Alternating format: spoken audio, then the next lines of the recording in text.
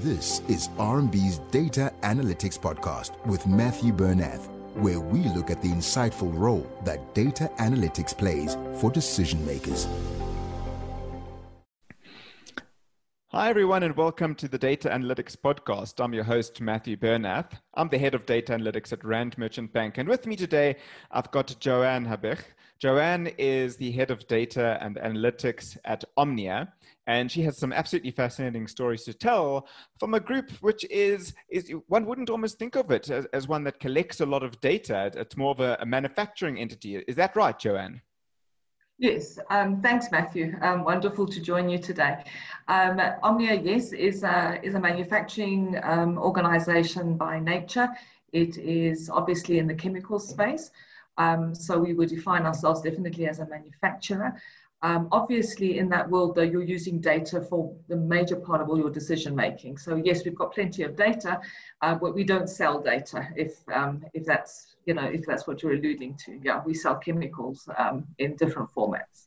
Absolutely. And so, I mean, you've taken an interesting journey. You've been with the group for a number of years now, and really. Right.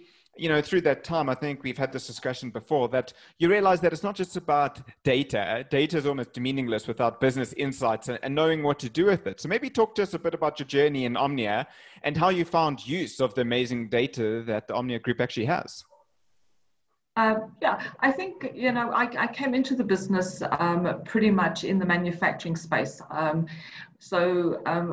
Again, we have many concerns inside the organization, but as I said, our main concern is manufacturing. And you can use data in many different ways. But I think what's important is that data, at the time when we were collecting data, probably 18 years ago, was lying in Excel spreadsheets. It was collecting data pretty much for either conformance, to make sure you were conforming to legislation, or it was you were collecting data for financial transactional integrity and things like that. So you develop from that arena of being able to have data available for those type of questions into a more sophisticated data world where we are today. And that's not just for Omnia, that is for most organizations, where you're basing fundamental decisions around the future, around your risks, around your processes, your marketing strategies. You're basing all of this on different forms of data. And obviously, data is now no longer getting saved in Excel. It's now gone to more sophisticated databases. You have large amounts of data available.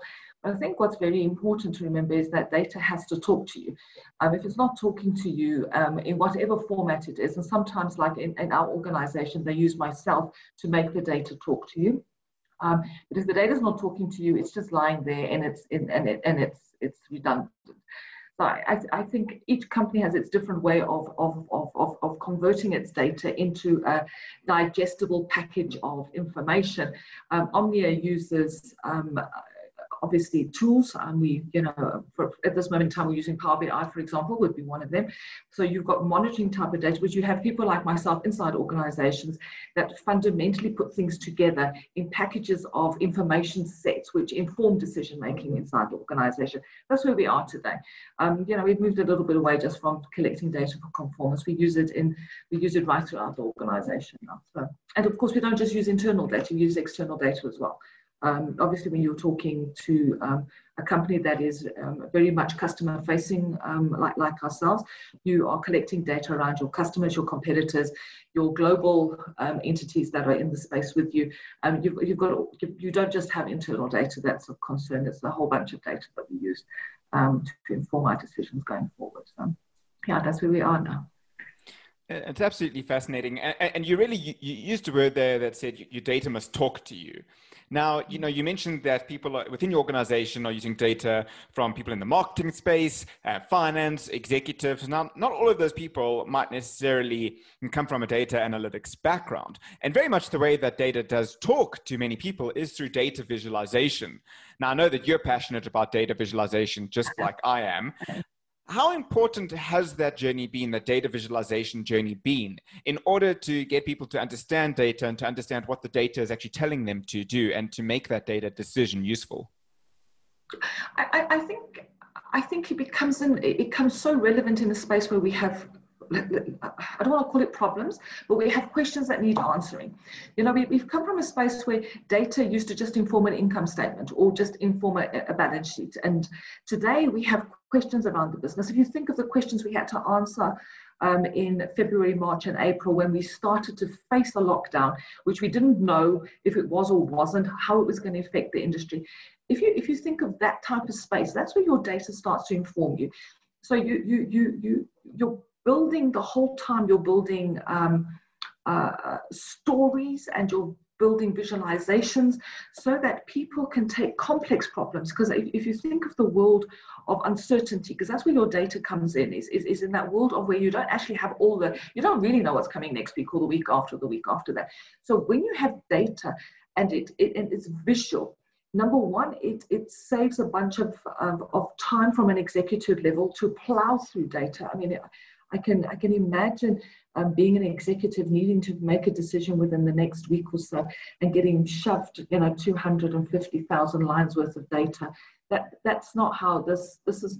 The world doesn't allow this anymore. It has to come in formats that are quick and simple.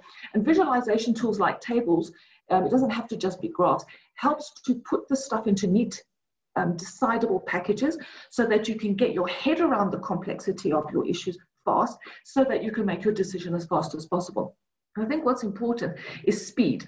I hear a lot of people still talk of models that take 7 to 8 months to develop.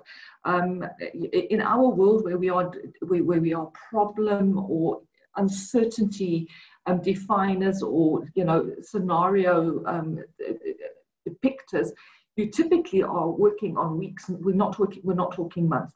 So you've got to get your team engaged as soon as possible in understanding the data. What does the data say? Where does it lead you to? And then you've got to get the speed of the decision making relevant to the organization as well.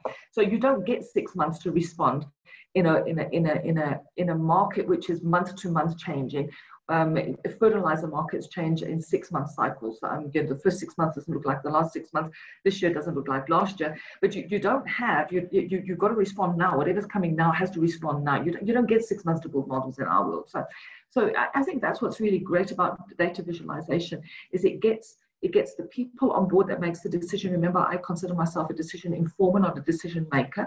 So it gets the people around the table into my space as fast as possible so that we can start talking about the business and not talking about what you're showing me.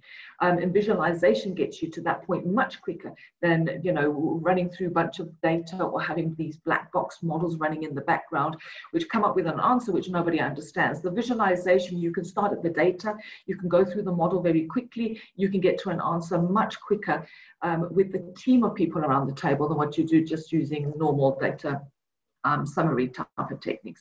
So yes, I use data visualization, every day. It's one of those things that really makes your life difficult in terms of easier in terms of your communication of your results. Absolutely, especially to an audience that may find, as you say, trolling through large data sets not very intuitive. Joanne, within a manufacturing organization, where does your data come from? And are you moving very much to an Internet of Things world where actually all of your equipment and everything is connected online and collecting data all the time for quick and easy analysis? Matthew, it's a great question. I think we are... I think we set on a journey probably 4 or 5 years ago with the endeavor to land up in exactly that space that you're talking about, where everything is automatically measured, everything comes together, what's going on in your farms, what's going on in your manufacturing environment. The truth of the matter is that unless you are actually selling your data, this type of stuff becomes extremely expensive.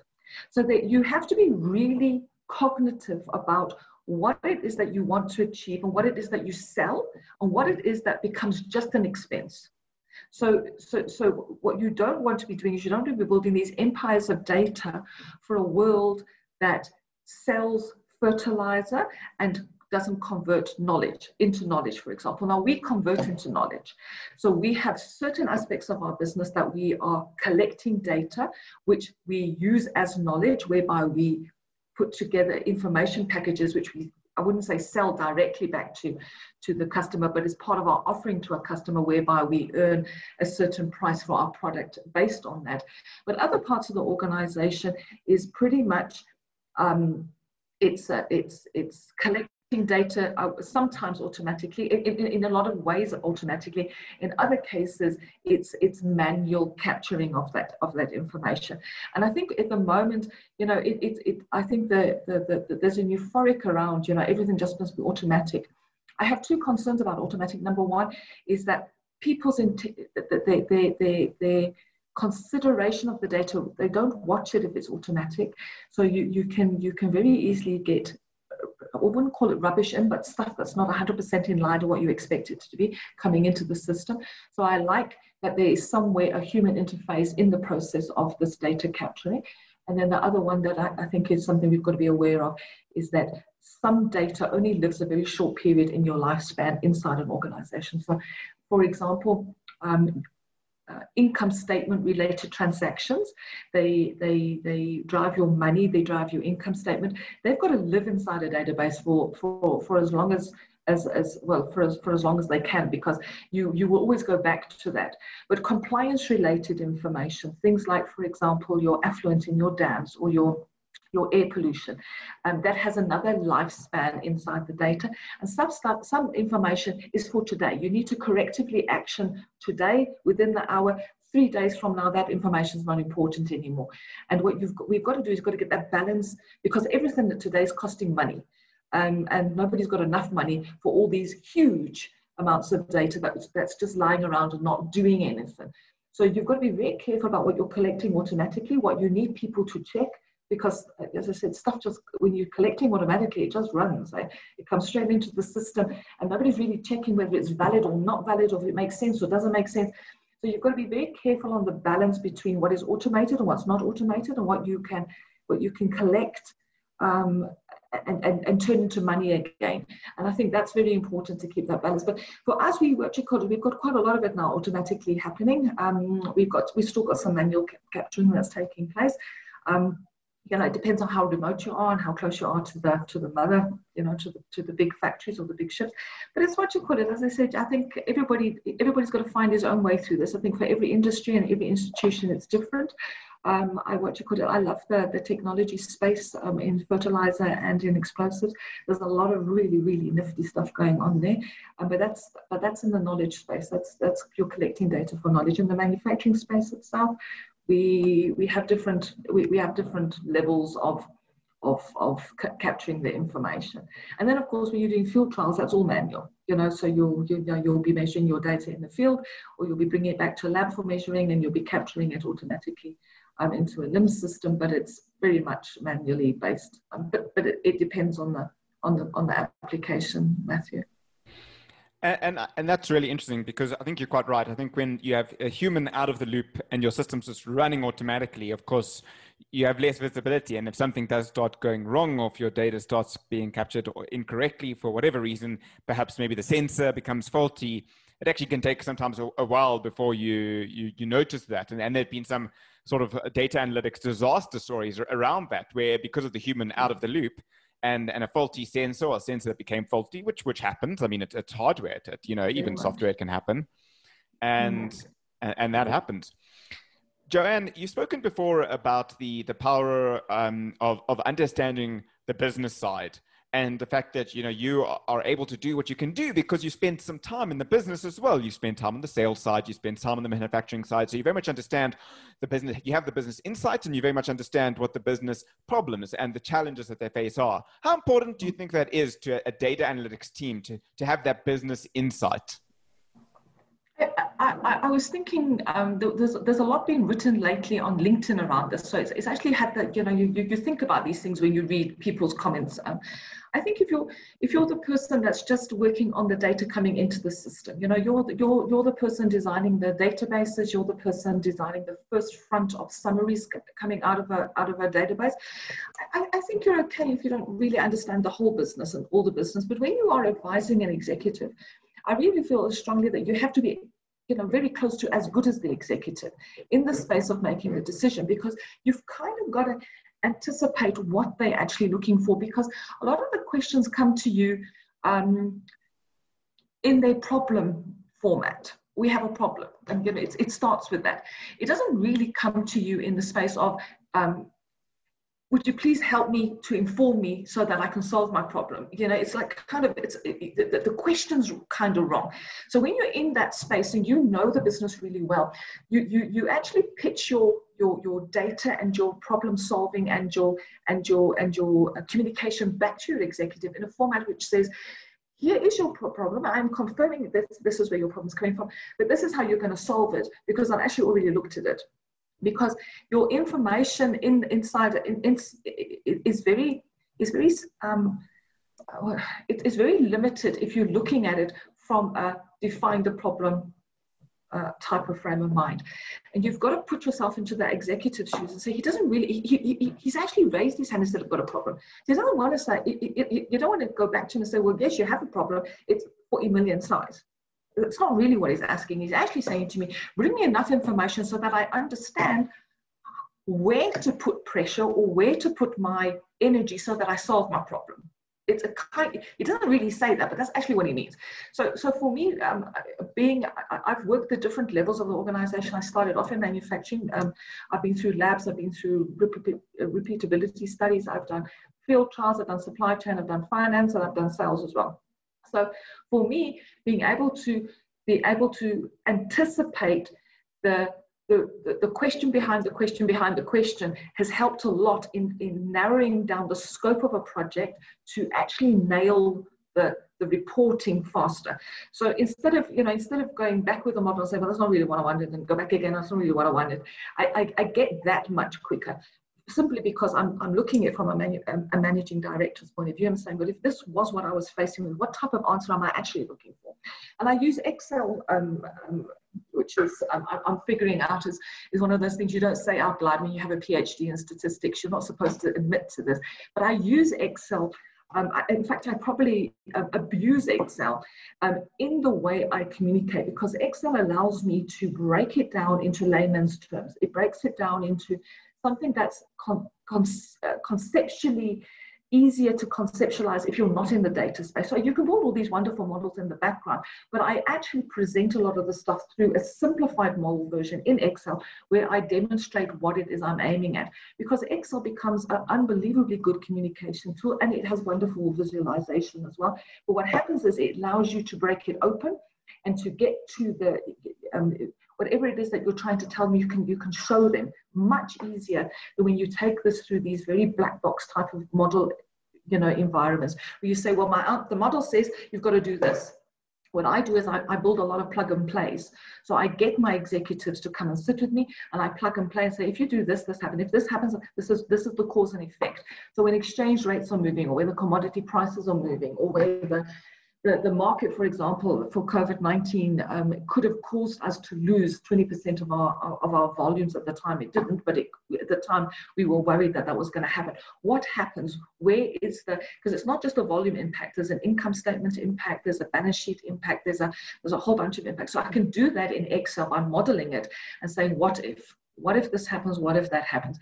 So I find that business understanding helps. Especially when you're in the face front of informing decision makers on how to make decisions. I think that helps tremendously. And I put my hand up for that. I volunteered for projects specifically in areas where I traditionally would never have gone to work, specifically to get that business understanding. As I mentioned previously, I actually spent 2 years in sales, selling. I managed the sales division in the central region, and I did that specifically so that I could really understand the intricacies of actually making the sale. What is it you're facing when you're walking into that communication, which helps me very much. Now today we are looking at marketing pictures, and it helps me to advise accordingly. What are you looking for when I'm advising you in making your marketing pitch? What do I need to give you? What's the type of questions you have in your mind that you're not really telling me? You're saying to me, I need a new market pitch, but you're not really telling me what it is that you need. So I use that. And as I said, I use Excel, unfortunately, for that type of communication. But it's fun. It's really fun. It's And what happens when you do that, when you're in that space, your everyday life never looks the same. So what I do on a Monday and I do on a Tuesday and I do on a Wednesday is just not the same ever. Not week to week, day to day, pretty much month to month, because I just follow the questions, which is really exciting for me. So. And I think you and I very much chatted before, right? Excel is probably one of the most underutilized, and certainly underutilized, and also probably underestimated tools when it comes to analytics. Again, when you're in my type of when you're experienced as I am and as you're educated as I am, you're not supposed to say use Excel. It sounds so mundane, but I feel that there's been a big write-up this last week on Excel losing the COVID-19 cases in the UK. And it's because the database doesn't work, and a whole bunch of people are now saying, but why would you ever use Excel as a database? And there's a whole bunch of commentary around that. The fact of the matter is that every company has a way of doing things, and although I don't think Excel is the best database, admittedly it's not the best database. The fact of the matter is, if you're using any tool, you've got to keep your eyes on it. You can't just let it run on its own and not check it. I mean, it's really important.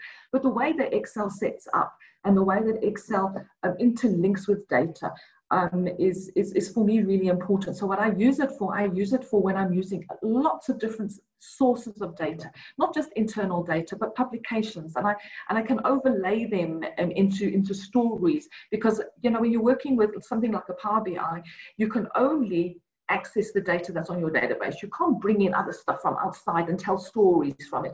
So Excel is what you put it.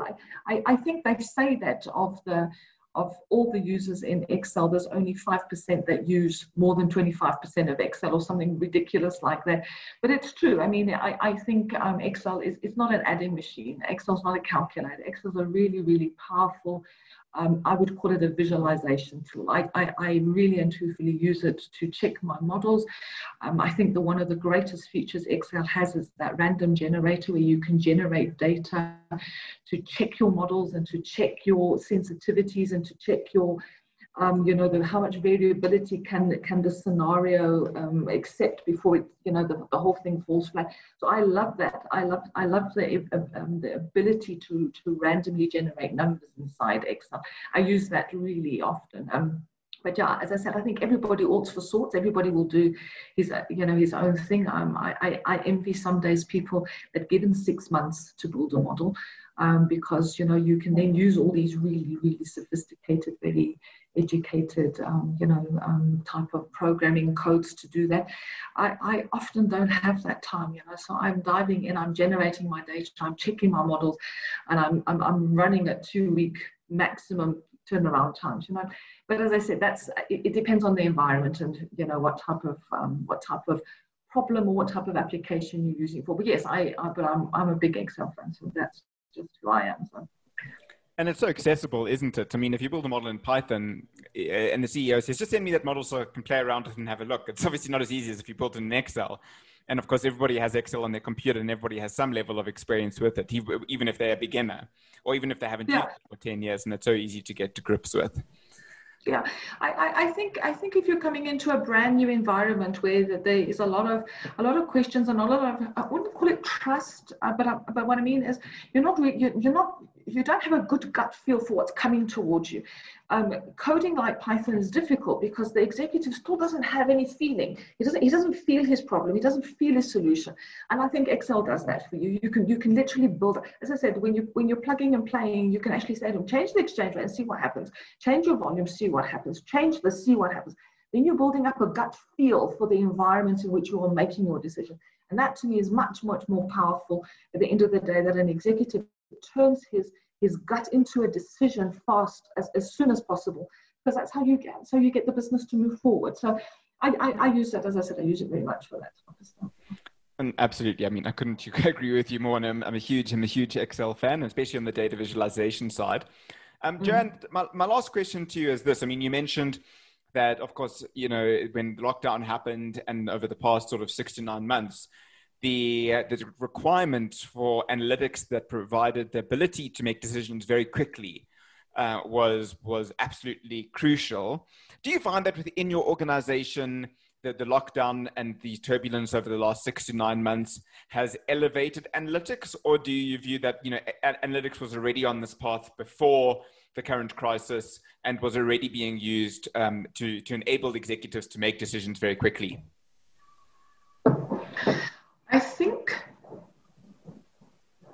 I think when you put an executive under pressure, he will go to his comfort. So a lot of, I think you saw even, and I'm not talking specifically of Omnia, but I'm talking specifically of the world. If you watch people coming out with decisions, a lot of it is opinionated decisions, not formed opinions. Because when you go into crisis, you fall back on what you know. You want your safe base. You fall back, and I wouldn't say you check out your analytics first, but you kind of get panicky. And when people get panicky, they it's coming too fast, and they sporadically make decisions out of their gut, and then the gut doesn't let them down, lets them down a bit, and then what you find is a couple of weeks later it settles down, and now all of a sudden you get this surge of requirement for information. So my experience was, because I watched the world go into this panic, and you remember we were slightly behind the Chinas and the Europes, so you could watch how they were responding, you could watch what they were doing and how the governments were responding, and you could see it's panic, and then it goes over to data, and it becomes a little bit more structured. And I found inside the world of Omnia, we were a little more prepared. We started a little earlier. We were very nervous. I think everybody was at the time, because you're not really sure what was going on. But as I said, I think what happens is that you, and also what it was, if I could, we had a cyber attack as well. We had so we actually were systems down when we went into this lockdown. So a lot of the stuff that we were doing was coming outside the system because we couldn't touch the system. So that made modeling and prediction really interesting, because a lot of those numbers we were putting in out of gut feel. Because we were really in a space where we couldn't access our own information at the time. But that was for people like me, this is fun. For executives, this is just absolutely terrible. But for me, that's a fun world, because it's a world of unknown. But I think there's an absolute reality inside all organizations, is that data is the way to go. And I think it's a practice. So you will find that some executives only take decisions after they've looked at their data. You'll find some of them have got a split between, let's say, 30-70. And then you'll still find the people inside organizations that make decisions out of their gut. They don't take data as a source of informing their decision. And so as time goes on, that data literacy and that data maturity will come along. Omnia has been on a path for a very, very long time on data. So we're a little bit more practiced and a little bit more in that routine of using data to inform our decisions. But as I said, I think individuals, they will change. And as individuals change, the decision-making patterns will change.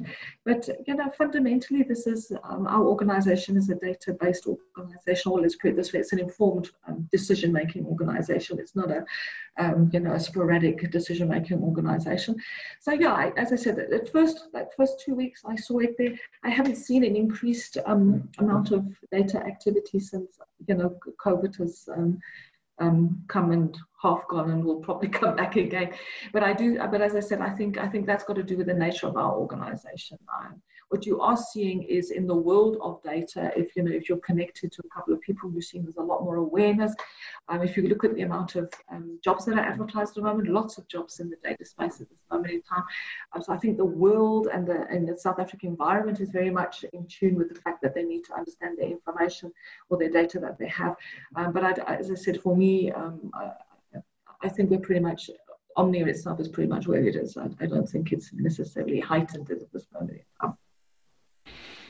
Joanne, fascinating, and it's great to hear that you're already on the data analytics journey for some time. As you say, you've been working in your organization for a number of years on analytics and building a data-driven organization, and certainly one of the leaders in the field that we look up to and say, well, this is what you've been able to achieve in Omnia, and we want to achieve it in our own organization. So thank you for that. And thank you very much for joining us on the podcast. Absolutely fascinating insights from an industry that I don't think one automatically thinks of as being one that's data driven. But of course, when you apply some thought to it, you think that, well, there's all these various inputs, you manufacturing, etc. It actually has to be data driven because there's this sort of almost too much information there for somebody to be making every decision and every step along the way. Absolutely. I think that's the case now probably in a lot of organizations that we don't realize is that there's a lot more data moving through the non-traditional data organizations than what we think. I mean, we know that the banking organizations have always been data, they've always had a lot of data. But I think even in the retail, I mean, the fact that Checkers and these guys have got cards now, there's a whole bunch of information coming through at this moment in time that I think is an absolutely wonderful opportunity for people in the space to get into. I think you're going to see more and more people doing this mining of information to try and get insights into their marketing, their customers, and their, it's all got to do with where do I cut my costs and where do I make more money, that type of thing. But there's so much going on. That's actually wonderful to see that our science is developing and growing and getting used more and more as the years go on. Absolutely. I couldn't agree with you more. I think it's only a few years before every organization realizes that they have to be data driven and that you actually can't have decisions being made off gut feel anymore. It just won't be good enough. That's it. Yeah. Good. I agree. So. Joanne, thank you again so much for your time. Really appreciate your time and having you on the podcast. It was fantastic. Thanks a lot, Matthew. Appreciate it. Thank you for listening to R&B's Data Analytics with Matthew Bernath podcast. Subscribe now for more episodes.